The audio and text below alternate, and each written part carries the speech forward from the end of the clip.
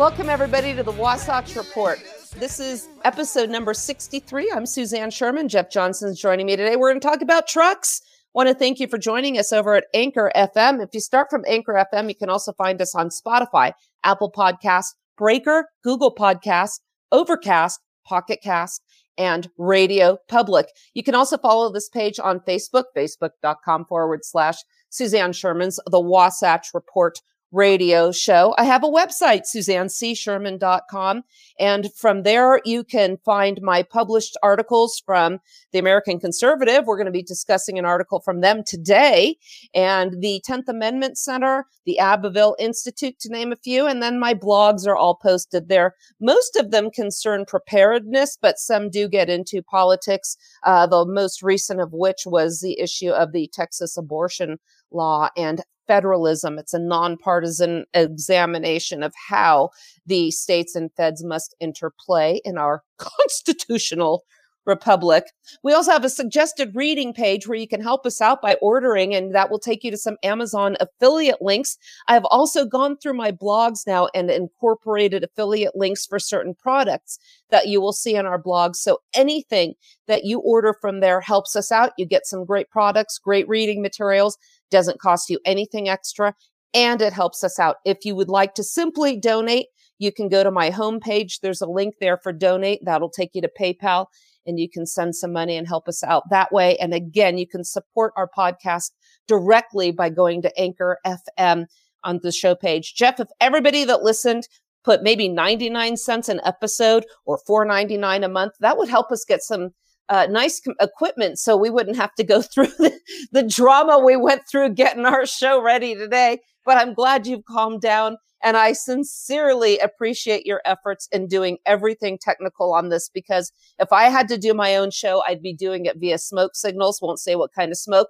but thank you so much for all you do. I know it can be very frustrating, and without you, there would be no show. Going back to suggested reading, the Lost Frontier Handbook is available both in the physical and the electronic version. You can go to www.lostfrontierhandbook.com and order that.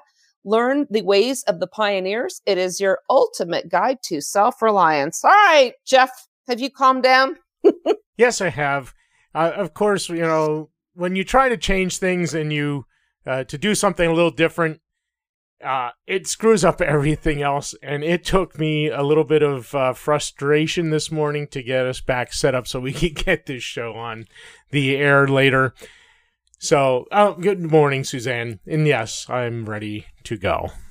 Well, I'm kind of thinking of the Christmas Story episode or the movie, the part where they're saying, to this day, there's a tapestry of profanity that still looms over Gillette, Pennsylvania, from us starting to launch our show. Anyway, let's get at it. A mutual friend of ours on his show talked about an article that was published in the American Conservative. And this really resonated with me because I am a lover of trucks, and never thought I'd have one till I ended up getting a horse and needed to haul my horse around in a truck. But this is called Lament for the Pickup Truck. There's some stuff here that I really agree with. There's some stuff that I find a little bit questionable, as I always do with every article. But I really did like hearing the coverage. Our friend Mike Church had discussed this yesterday, and when I read the article, I thought, I'd really like to insert our take in here. And Jeff, I know you have some views as well. Let me just dive into this article, and then we'll start with our commentary. And the article starts out, this was written by a gentleman by the name of Michael Warren Davis. He's sharing an anecdotal story about a gentleman who inherited a small farm from his family, and he didn't really have equipment, so he was actually doing some farm work with an SUV that he repurposed to suit his needs there. And the reason he had to get this SUV as opposed to a truck was because money is tight. Every truck he looks at falls into one of two categories. It's the right size, but it's old and not worth the money, or it's the right size, but so big he can't afford to fill the tank. Let's digress for a moment because, as we know, Jeff, I just purchased a new truck. And the one that I already had, I got my first truck. Let's talk about why I got a truck. I'm not a farmer.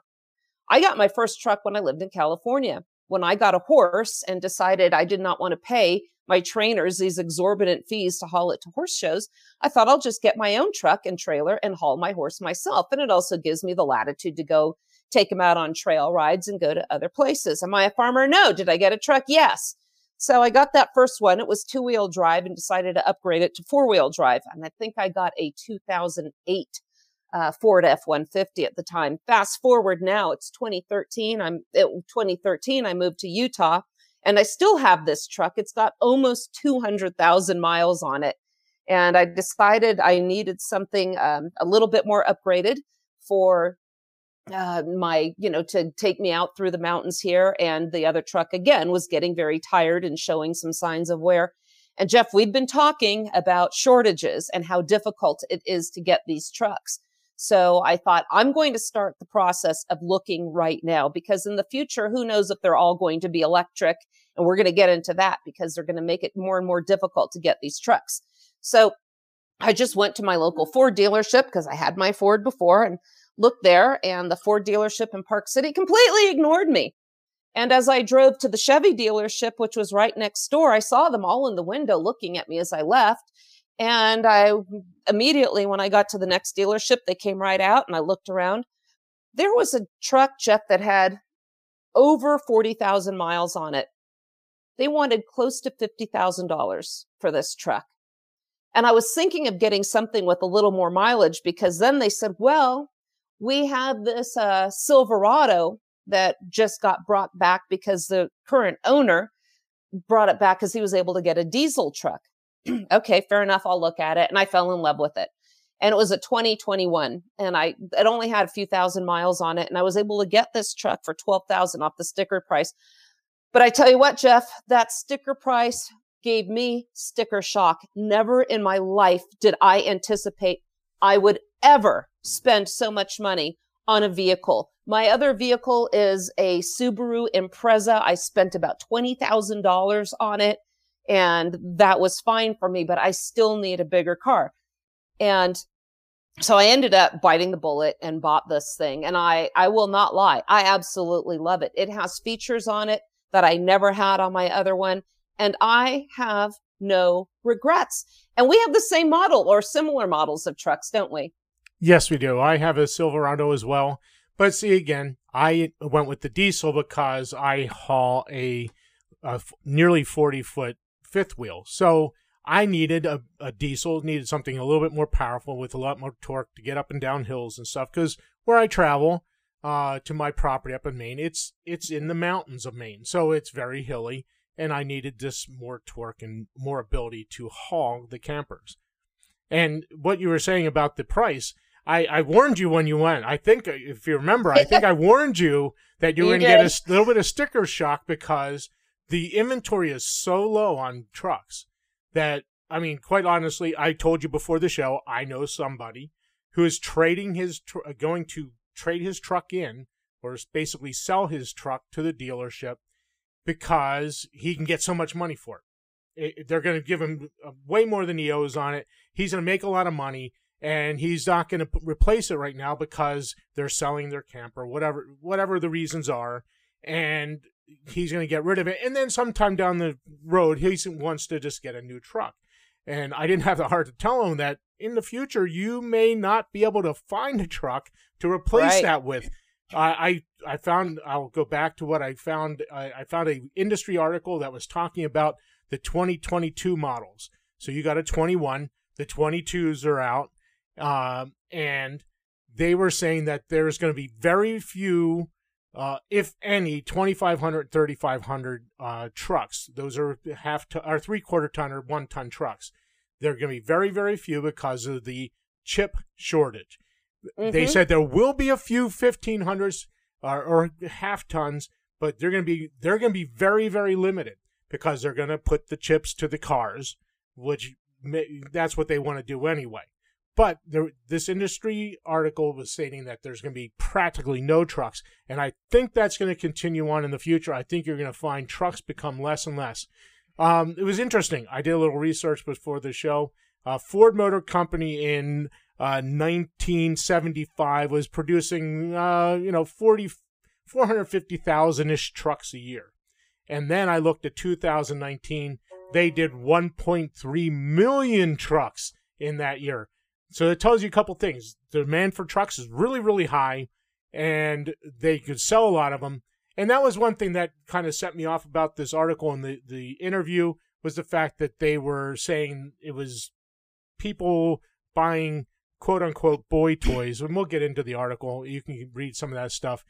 Buying boy toys, or in your case, a girl toy, and really not needing it for a business, and you're causing the shortages. And that just kind of upset me a little bit. You could literally drive a truck through some of the holes in their logic here. See what I did there? Let me go back to that article, and thank you for doing that other research, because that really adds to the show. So, and I would also say that there are also a lot more trucks. They're very practical, and there are also a lot more people around here, than there were in 1975. So anyway, his neighbor, this guy Dan that owned this farm or inherited the small farm, was told by his neighbor, who was an established farmer, that you're ill-equipped was telling Dan you are ill-equipped for farming. And then he put his tractor into gear and rolled off. And now the article explains that it's not Dan's fault he can't get a truck. Like most small holders, he inherited this farm, like I mentioned earlier, but he didn't get much else. So this SUV, he had repurposed. So would he love a truck? Yes. But like most small holders, money is tight. I would submit to you money's tight for everybody right now. Every truck he looks at falls into one of the two categories. Okay, that I covered. So here's the irony of the modern pickup. The article says that it used to be that if you drove a truck, you were a farmer, a rancher, or some kind of handyman. It wasn't a status thing. It didn't make you look it didn't make you tough or macho. It just meant that, well, you needed a truck. Well, when I got my truck, it wasn't because I was trying to look macho. In fact, it was really never on my radar to get a truck until I decided to start hauling my own horse around. So, I think the trucks, and now that more and more people are getting them, really open up the opportunities for people to do more things than they were able to before. I had an SUV before I got my truck, but before I got the truck, Jeff, I had a minivan. I don't know if they even make those anymore. I never thought in my wildest dreams I would own a minivan until I became a mom. And even then, I was very concerned about personal security. And I would see all these moms trying to deal with their babies, like with the hatch in their SUVs, changing diapers and in parking lots, dealing with their kids. Well, what happens when you're focused on your kids like that? You're not focused on anybody that can be coming up around you. So I decided when I became a mom, I'd get a minivan so I could go in that slide out door, close it, lock the doors, and do what I needed to do for my baby, be it change diapers, be it nurse, be it feed, whatever I needed to do. So, it kind of made me more open when it came time to, think about what other vehicles would suit my needs. And I eventually went to a truck from that one. So going back to this article, again, there are many reasons why somebody would get the truck, but vanity was certainly not a reason why I changed the styles of vehicles I have. And what they're saying here is they're also lamenting the family sedan, and that families used to drive in the sedans.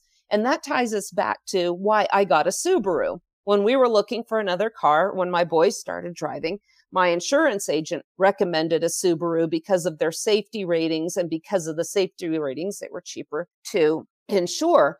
I could have gotten a sedan and a Subaru. They have some really nice ones, but I opted for the hatchback Impreza. Why? They're more practical. I had 2 dogs at the time. If I wanted to put my dogs in that car, I could put the seat down and I could bring them along. It's really not a comfortable ride for dogs to sit in the back seat of a car. And also, if I needed to throw grain in the back for my chickens, if I wasn't taking my truck into town, I had the room and the flexibility. So I think it's fair to say, Jeff, that the sedan is maybe not as popular because it just doesn't have the features, or it's not as accommodating for our needs. I think that's really more the key than something that I'll bring up another justification. What say you? Yes, and I want to go back to where you started kicking off with this part of it. With me, I can trace my roots back to pickups all the way back to I was about 6 years old. I took a ride in my best friend Scott's dad's 4-wheel drive. And from that day forward, a car was not in my picture. It's always been four-wheel drives, pickups and stuff like that with me. I just can't imagine myself driving a car. It just isn't me. I mean, is that vanity? No, it's just who I am. It's part of my thinking, my life. And as my life has progressed, it's become necessary for me to have a pickup for numerous reasons. It really does not go back to vanity. Are there vanity people out there? Absolutely. There's people out there that have the big status truck that put the big tires on. It's all about status. It's not about them using it, though most of those people that have those, they do use them. It's just not they're out there. It's just not everybody. And again, those few are not the ones causing the shortages. You know, I was talking to a rancher, the local rancher out here, and he runs cattle on a lot of the private land in my area. And I had parked my new truck when I was getting my mail, and he pulled up and we started talking and, about my truck. And he was saying how, it's going to be really hard to get them because there are a bunch of them that have been built right now, thousands of them, if not more, that have been built right now that are sitting, that are not functional because they can't get the chips that you mentioned. So, back in the day, these were all made on assembly lines, in the good old US of A. And now as things get specialized and then you add technology into the manufacture of these trucks, the technological part is not manufactured here. We know that right now. None of the stuff that we get has the electronics that's manufactured here. Well, when that runs out, or if there's any disruption in the supply chain, as we're seeing now, or maybe countries that we're picking fights with might want to slow down production and sending stuff to us, or might want to embargo us altogether, these trucks are never going to be put into production because they won't be able to be available to the market because they're not going to run because we can't manufacture this stuff here. So the other thing I was thinking of when we were talking about this, whatever happened to the small trucks? In our family, we have a 1985 Toyota pickup, manual transmission, seats too. And we use that at the track, moving go-karts around. And do you know how many times we're out and about town, people ask if they can buy that truck? I think it's on its third or fourth engine. Everybody wants it. We had friends that remember the little Rangers? I don't know if they're making those or not anymore, but you never see them. Yeah, they're still making them. Chevy is still they make a Colorado, which is a smaller truck. And a lot of people, that's sufficient for what they're doing.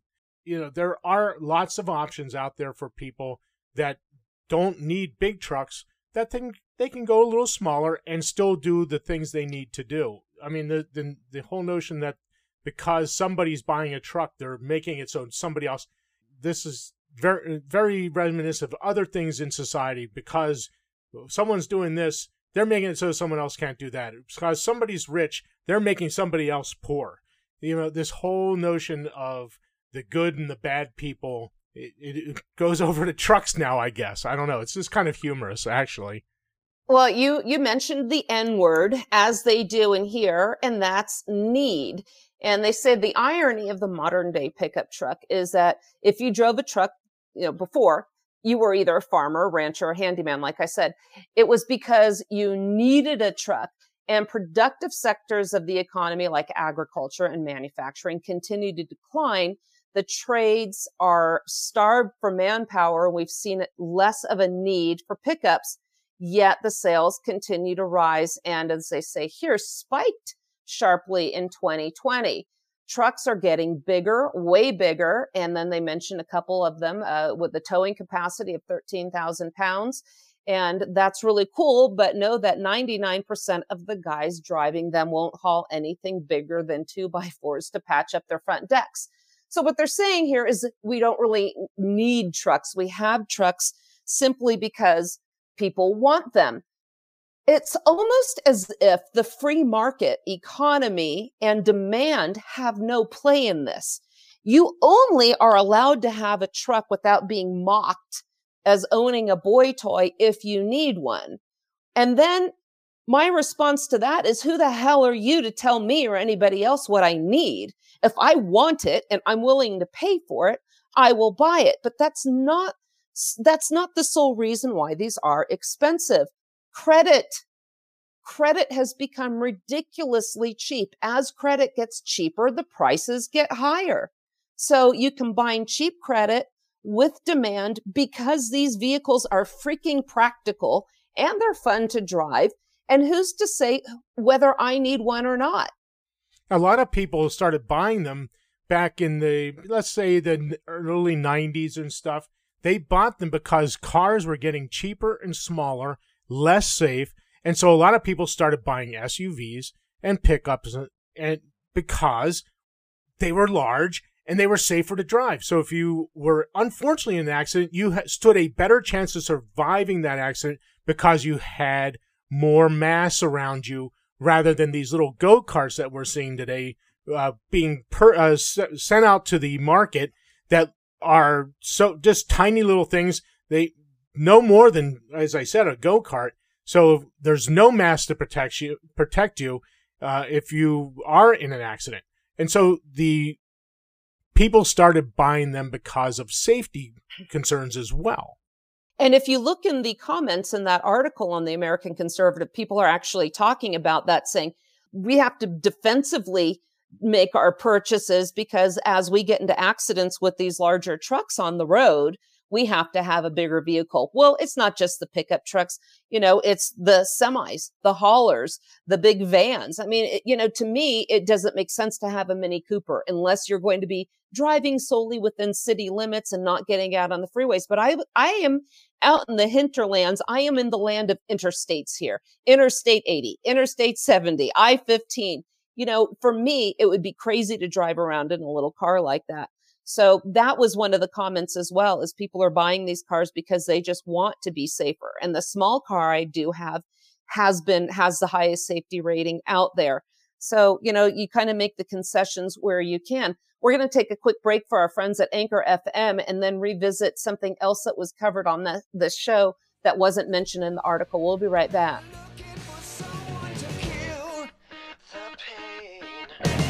Poisoned your mind, then left you behind. I told you the tables would turn. Now don't look to me for sympathy, 'cause baby, that bridge has been burned. Don't try to explain the dead and the pain. Like always, your words are just hollow. I'm done with it all. You make my skin crawl. The truth is a hard pill to swallow.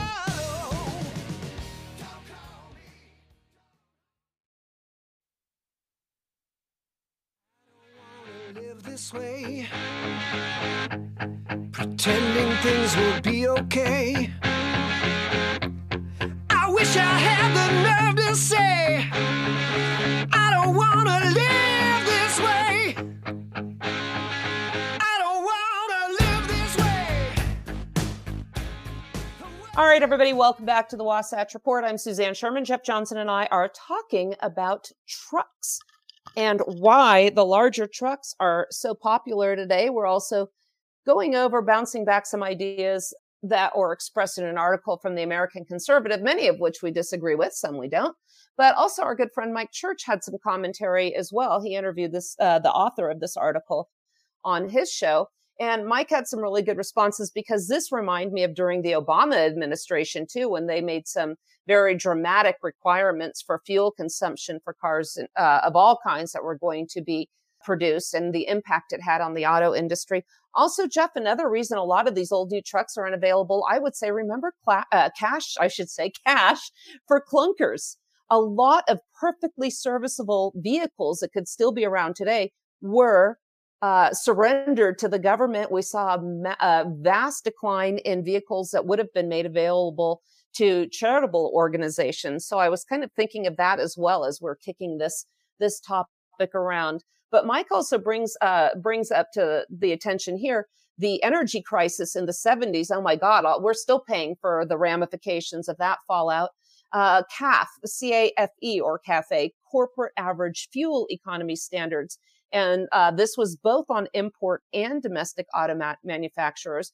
This demands that the average fuel economy of all vehicles sold, not made, must average a predetermined miles per gallon or the company is fined.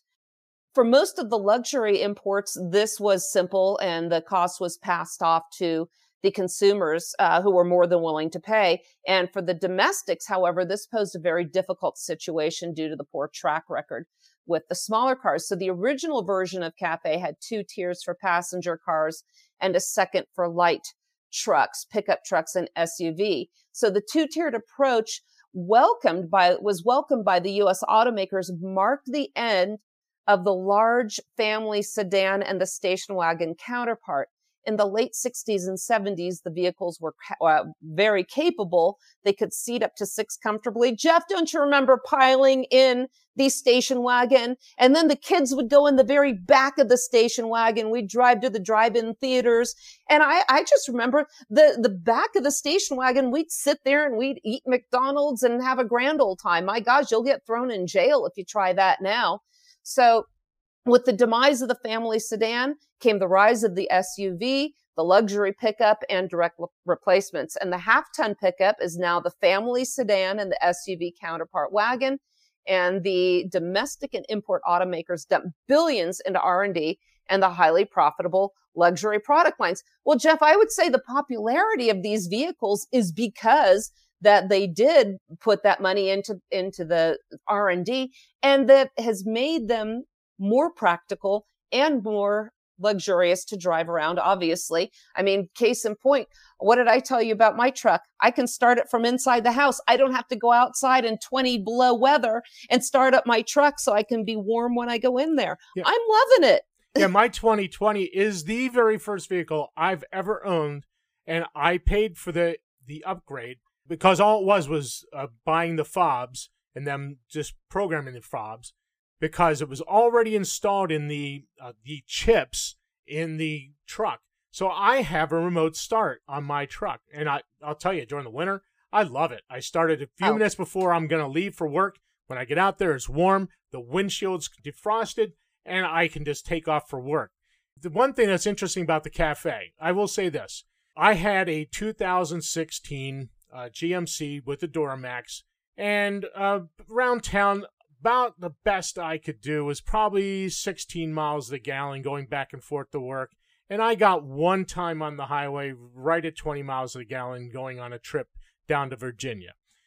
But I upgraded to a 2020 Silverado with the same Duramax, but Chevy changed the Allison in it. It went from a 6-speed Allison transmission to a 10-speed Allison transmission. On my one trip to go up to Maine to do my closing on my property I bought up there, on that trip, I got 28 miles a gallon out of that pickup truck driving to Maine. There are some sedans out there that barely get 28 miles a gallon.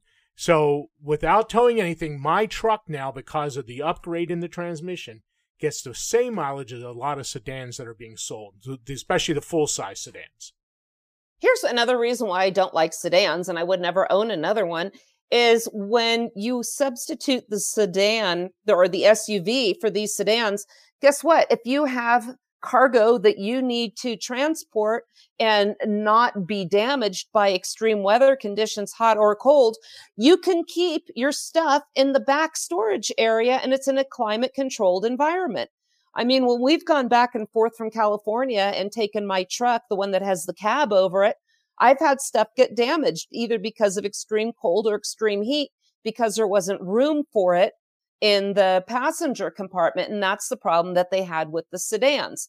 So, that's something else. It's yet another reason why, to me, I think the sedans really just don't have much purpose right now, unless it's your drive about town, you don't have kids, or your kids are older. But I tell you what, if you have kids, you have a family, you have animals, a sedan is definitely, I could never see trying to deal with one of those. Let me go back and see if there's something else. And Suzanne, what you're just saying there, a lot of these pickups now, especially like my new pickup, I had a double cab before. So the back seat was really not very big.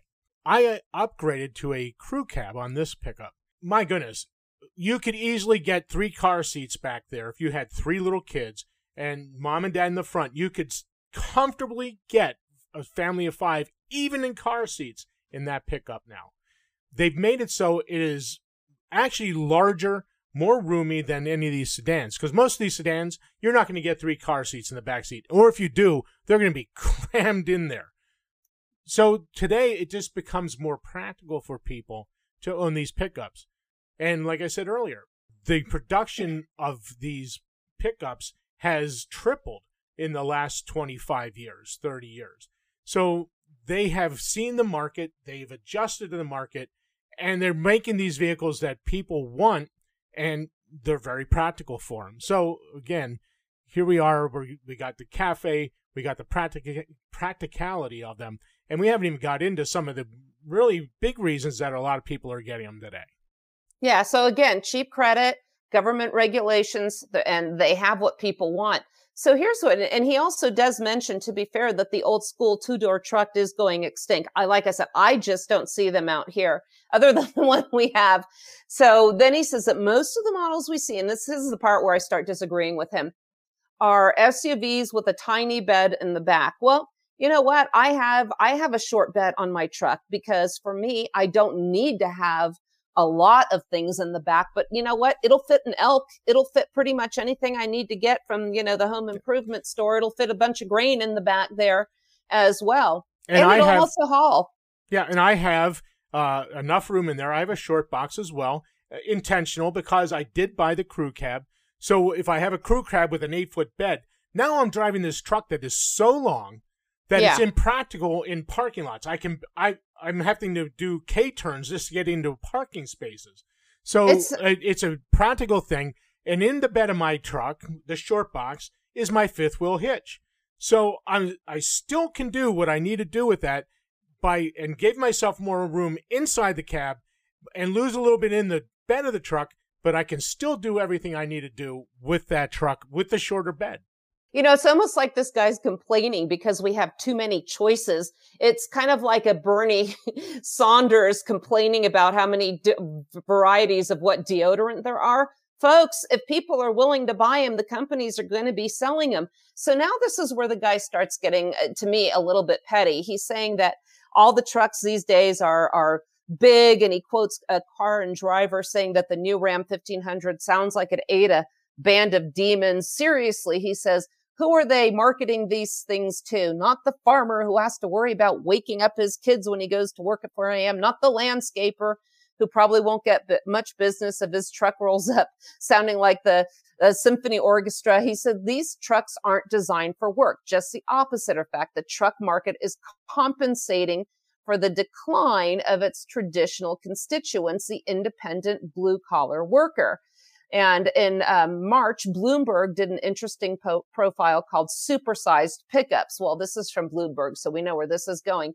The Bloomberg article here shows since 1990, most pickups have added 1,300 pounds on the average. Some of the biggest vehicles now weigh 7,000 pounds, and the vehicles have a voracious appetite for space, one that's increasingly irreconcilable with the way cities and garages and parking lots are built. And I'm going to say that is a frustration I experience all the time. Even in California, when I was living in an agricultural area, it said small cars only at a local shopping center for these parking spots. And I thought, well, even for where I lived in Morgan Hill, California, that was country. I thought, well, this is an F-150 according to all the other trucks, this is a compact car, because even there, I thought it was still one of the smaller cars. He said the styling trends are almost as alarming. Pickup truck front ends, I'm going to share a story about this too, front ends have warped into scowling brick walls, billboards for outwardly directed hostility. Boy, is that city speak for we hate trucks or what? The goal of the modern truck grills seems to be about creating a massive, brutal face of rage and intimidation. Well, on my older F-150, I've got a cattle guard on there. Is that to scare anybody off? No, it's about to save my freaking life. It's about saving my life if I'm driving up the mountain and a moose goes out in front of me. Just the other night, Jeff, I sent you a picture. I was driving up the mountain and something told me you better go slow right here. And just about a quarter mile after I slowed way down, I saw something on the side of the road and I thought that is a huge buck. No, it was a bull elk. If I had been flying up the road and that thing dodged out in front of me, that's really bad news in a small car or a truck without a grill on there. So that's why I got one. But I went into, I actually wrote a blog about this gal who teaches yoga at the studio where I go. It's called Downward Facing Vegan. She came in hot on a tear one day, upset because her business partner had bought a sheep from the local county fair, part of the 4-H program. You can read about that if you're interested on my website, SuzanneCSherman.com. It's called the Downward Facing Vegan. But I forgot about her until, and this other comment, until I read this article. She was saying, I was in traffic and this man with one of those big, aggressive looking trucks, we were fighting over, he was trying to just stay in the open lane and I was blocking him. Jeff, you're supposed to, zipper in and give space to these people, not line up 2 miles before it's time to merge like these idiots do. So he was doing what he should have been doing. And she took great pride in the fact that this truck driver with his aggressive looking truck actually had an accident further up the road. That's your kind and tolerant leftist, by the way. So this is the mentality that came to mind when I was reading this article. So then he goes into, again, this is purely anecdotal here. A 16-year-old in a shiny new F-250 was rolling coal at some bicyclists when he plowed into 6 of them. What does that have to do with anything here other than to, by implication, disparage people that own trucks? So what if it's an F-250? So what if it's shiny? Maybe his family does have a farm. Maybe they do haul something. We don't know why they own it. But just like gun ownership, it's none of anybody's damn business why you own one. So he starts talking about country music and how, trucks, and essentially what he's saying, and I think this is what struck a nerve with you, and this is also what was being discussed on that show, was that these trucks, which we have already explained why they're so popular, why they're so functional, are really nothing more than boy toys or means by which men are compensating for other areas for having these trucks. And it's almost like this guy has something against trucks themselves, because I tell you what, if this is simply vanity and you don't really need one, it's kind of like saying, if you don't need a sports car unless you're a professional race car driver, right? Yeah, you don't need a Mustang, you don't need a Camaro. So, I mean, what are you compensating for because you bought this sports car? So, I don't know when you wanted to get into this, but I'm going to kind of change the gear a little bit with it. And you know what? He's making all these assumptions that these people are buying these boy toys and stuff. Not everyone's buying it because of vanity. I mean, there's other reasons. I mean, we talked about the practicality and all these other things, but there's people out there that don't own farms, but they may be buying this because they are into a preparedness lifestyle. This is necessary for them to be prepared. So perhaps they bought this so they could, maybe they live in an urban area, and knowing they live in that urban area, but they own a piece of property up in the mountains where they plan to escape to if there's unrest in the urban areas. So they buy a nice big pickup that, number one, they have a trailer for as well, so they can haul a lot. They can put a lot in a bed, they can put a lot in a trailer, and they can leave when there's maybe something going on, or even a hurricane. Let's not even talk about unrest. Let's just talk about a natural disaster. There's a hurricane coming. They live on the Gulf Coast. They load up the bed of their truck. They load up their trailer, and they evacuate out of the path of the storm, being prepared people that they are, and they move to where they're safe. What does that have to do with a boy toy? It's a practical issue. This is something that, with us, we talk about preparedness all the time. And this, buying a truck, is a practical, prepared mindset. That is exactly why I ended up putting a cab on my truck, because I thought, if things get bad and we have to get out of California, I'm in the Bay Area. I'm going to have to go through some choke points to get out of here, which is why, again, eyes up, get out early. But I thought if I have to do that, or we're traveling somewhere where I have a lot of gear in the back, I want it to be secured.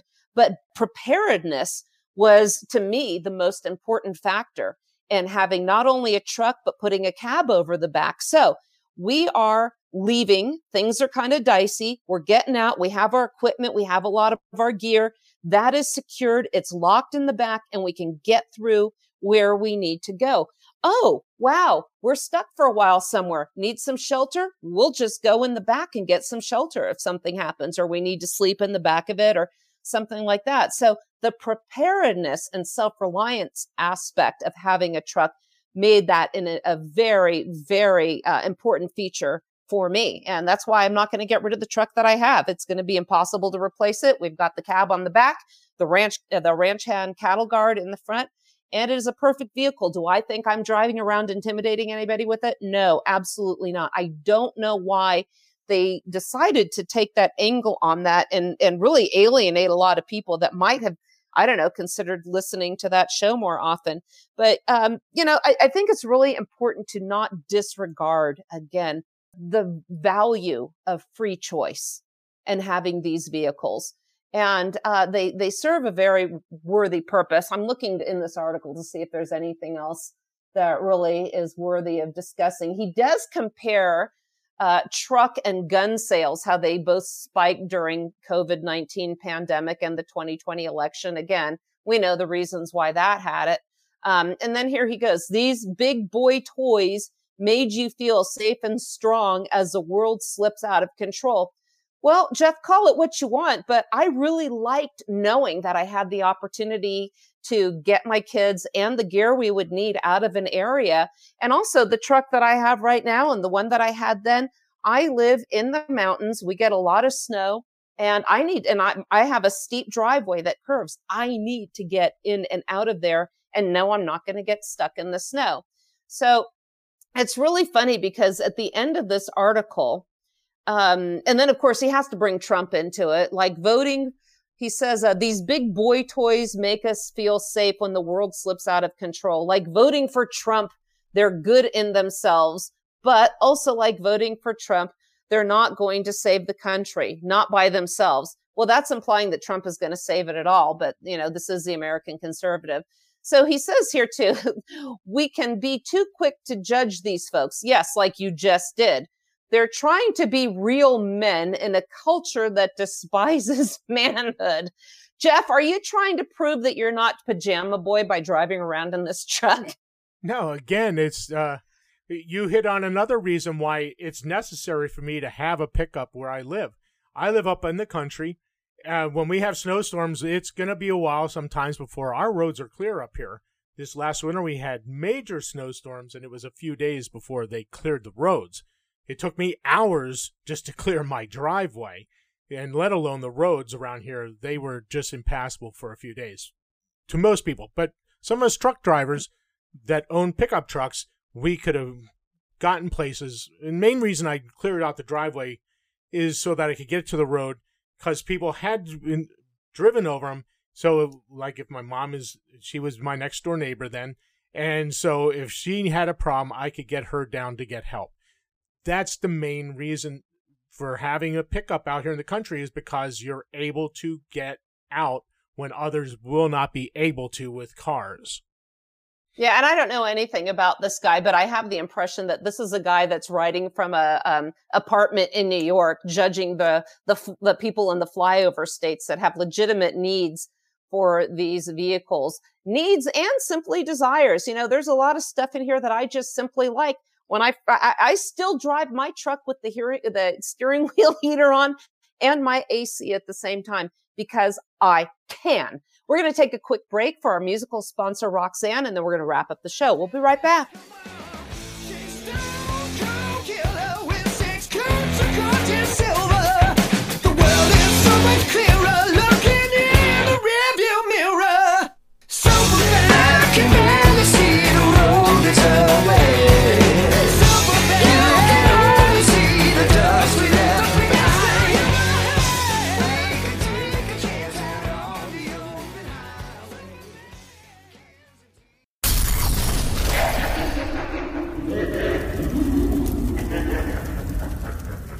Music for this program has been brought to you by Roxanne, courtesy of Rat Pack Records. Radio Silence is the album and is available on Amazon, iTunes, Google Play, Spotify, RatPackRecordsAmerica.com, and RoxanneBand.com.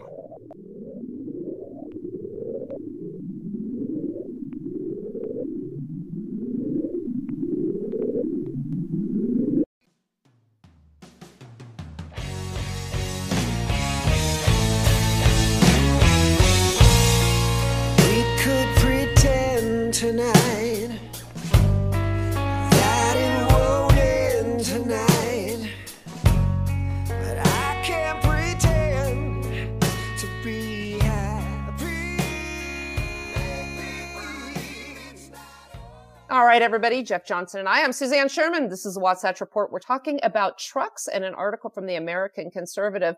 And it's really interesting as he wraps up his diatribe here. He's lamenting being too quick to judging these people and saying that these men that are trying to compensate for the lack of manliness in modern day society, they're just trying to be patriots in a nation racked with self-loathing. They're doing their best to make sense of a world gone mad, just like you, just like me. Now, I don't think he really knows what he's talking about here, but I want to bring up a word.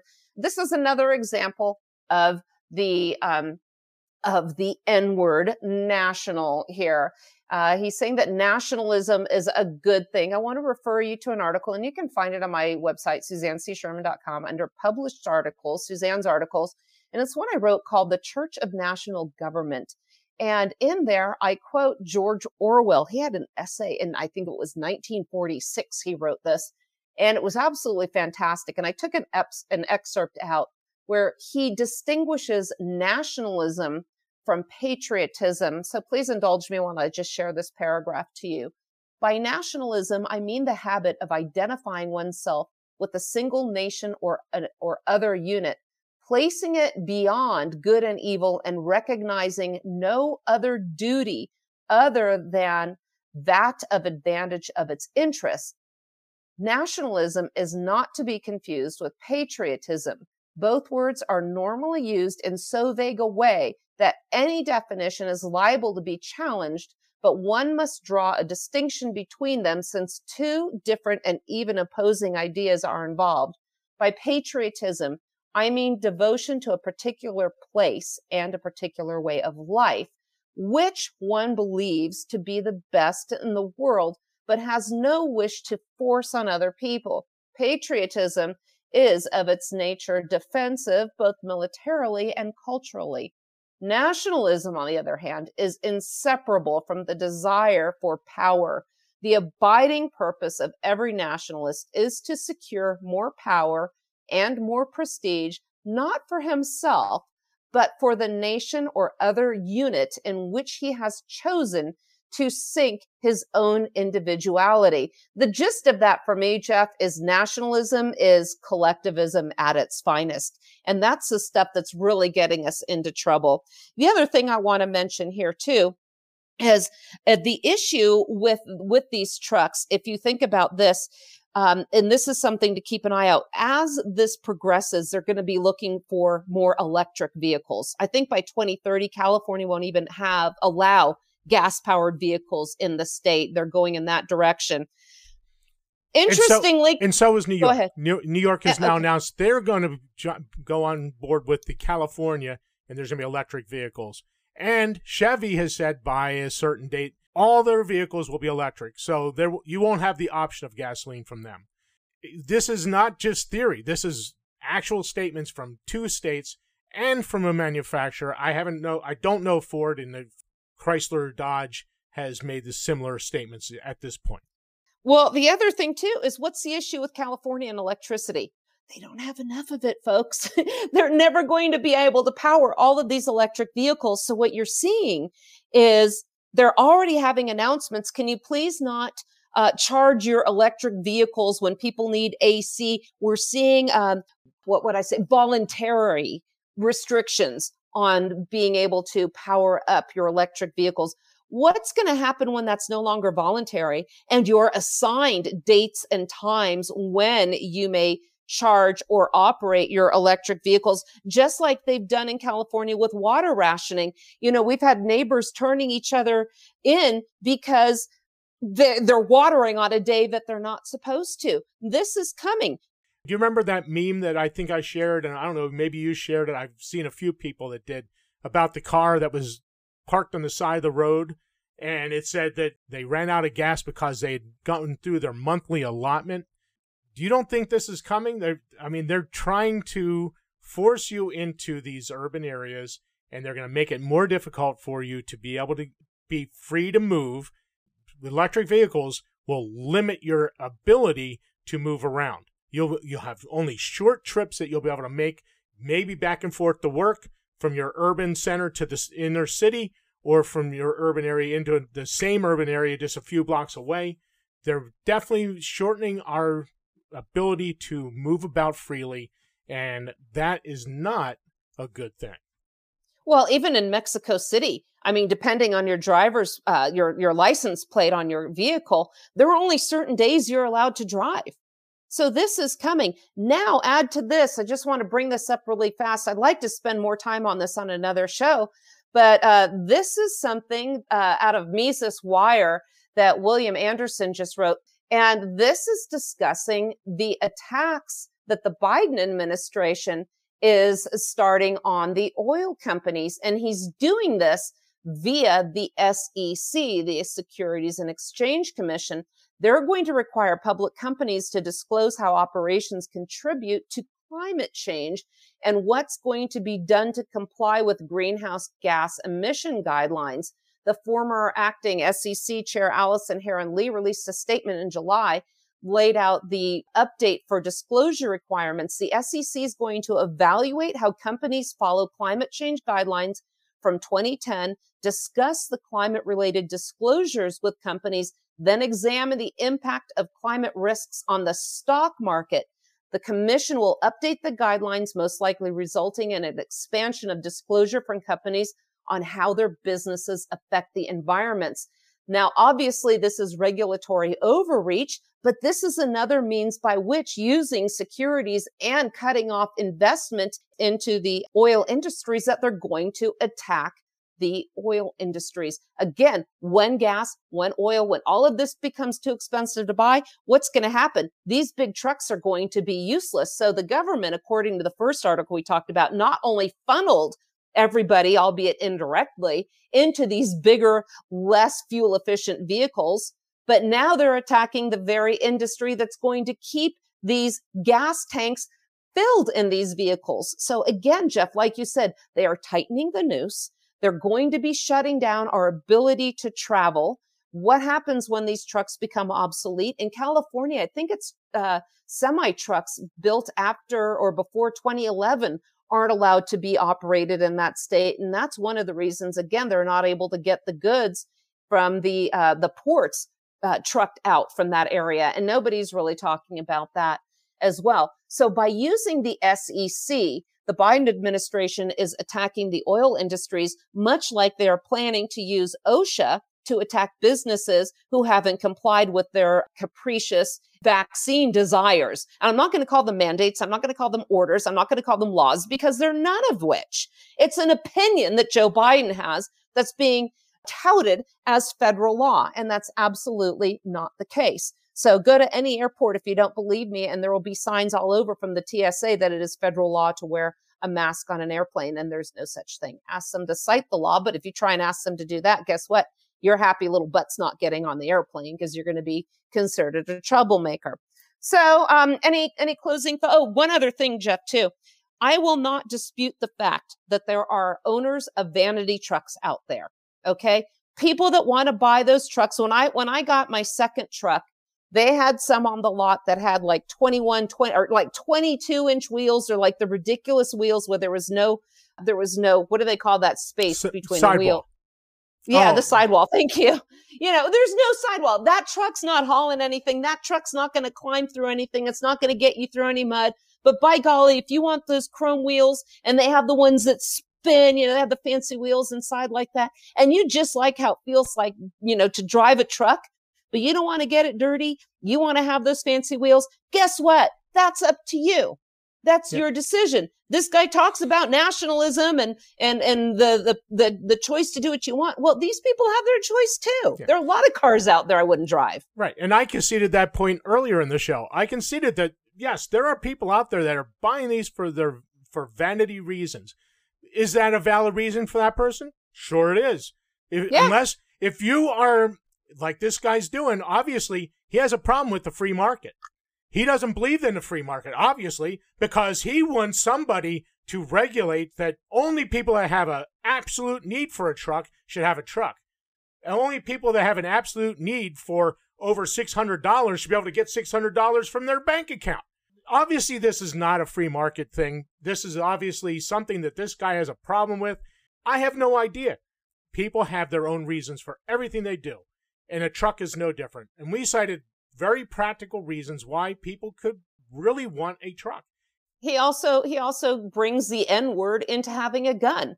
He says, because you want the big boy toys, the people that are just going out there trying to show that their guns are a fashion statement or an accessory, that sort of thing, is people that have these guns are making it harder for the folks who need them. If you need a gun, you're going to be able to get one.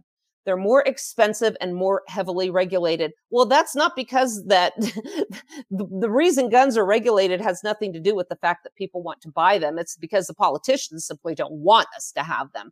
So anyway, when you said you wanted to talk about this, I thought that's cool because I love the idea of talking about these trucks because it brings in so many things. It brings in the fact that some people can't handle the fact that others are driving vehicles or have firearms that they don't think they should have because it makes people, makes it more difficult and more expensive to purchase them. And this also ties into a recent blog I wrote called Are Preppers Selfish?